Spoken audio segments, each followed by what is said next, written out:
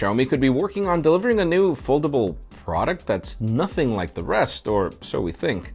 Qualcomm has achieved iPhone sales bans in Germany that might be very dangerous and a gamble, and we start receiving rumors of a possible Nokia 9 PureView successor for the second half of 2019.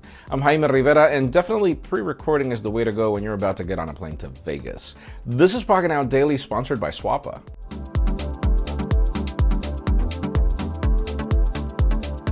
The official news today begin with deals. Those of you in the market for an Apple Watch, I honestly don't recommend devices like the Series 1 or 2. I could probably recommend Series 3, so long as you don't get the composite back variant that's been launched lately. But right now, Amazon's got them for significant sales. They start from up to $180 to $212. You can learn more about everything in the description.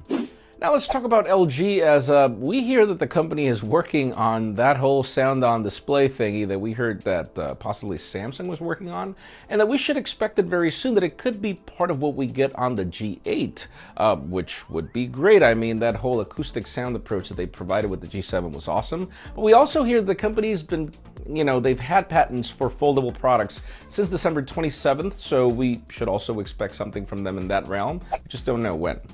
Now let's talk about the Nokia 9 PureView. I mean, the rumors have taken all of us by storm. We are really expecting something awesome coming from Nokia. The thing about it is, it seems that Nokia 9 PureView is not the only unit. Obviously, one of the biggest concerns is we're getting a Snapdragon 845 on that phone.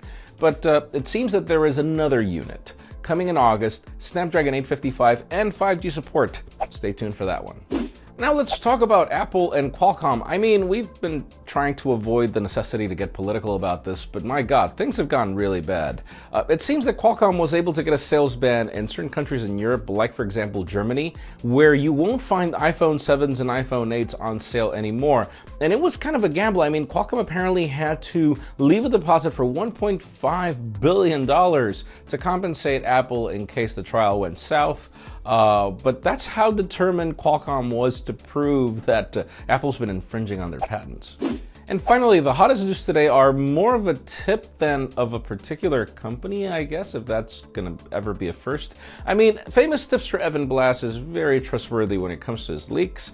And right now on his Twitter, there is a video of a foldable product, but it's a device that's different. It folds in three ways, where it becomes pretty much a smartphone, or it becomes a tablet.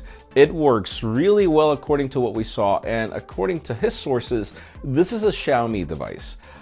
So I am actually excited for this device because it looks like something that I'd be willing to use. But let us know in the comments down below. Number one, do you think it's real or fake? Number two, do you like it? I don't know, man. I trust Evan, so I'm gonna call this one a possible real. God, that's going to be more like 60-40, but I also think that it's really cool. Let us know what you think in the comments down below. And friends, before we end this video, we would love to thank Swappa for making our content today possible. Now that it's the new year, it's time to clean out that tech drawer and get some money for those old phones and tablets you're not using. Check out the link in the description below to learn how you can resell your old technology and get some good money at Swappa. Friends, again, if you want to get the news earlier, follow us on Pocketnow.com and subscribe to both our channels, English and Spanish, for more videos like this one. You can follow me on Twitter, Jaime_Rivera, on Instagram at Jaime Rivera. Please give this video a thumbs up if you like what you saw. I'm Jaime Rivera. Thanks so much for watching. We'll see you from CES as of tomorrow.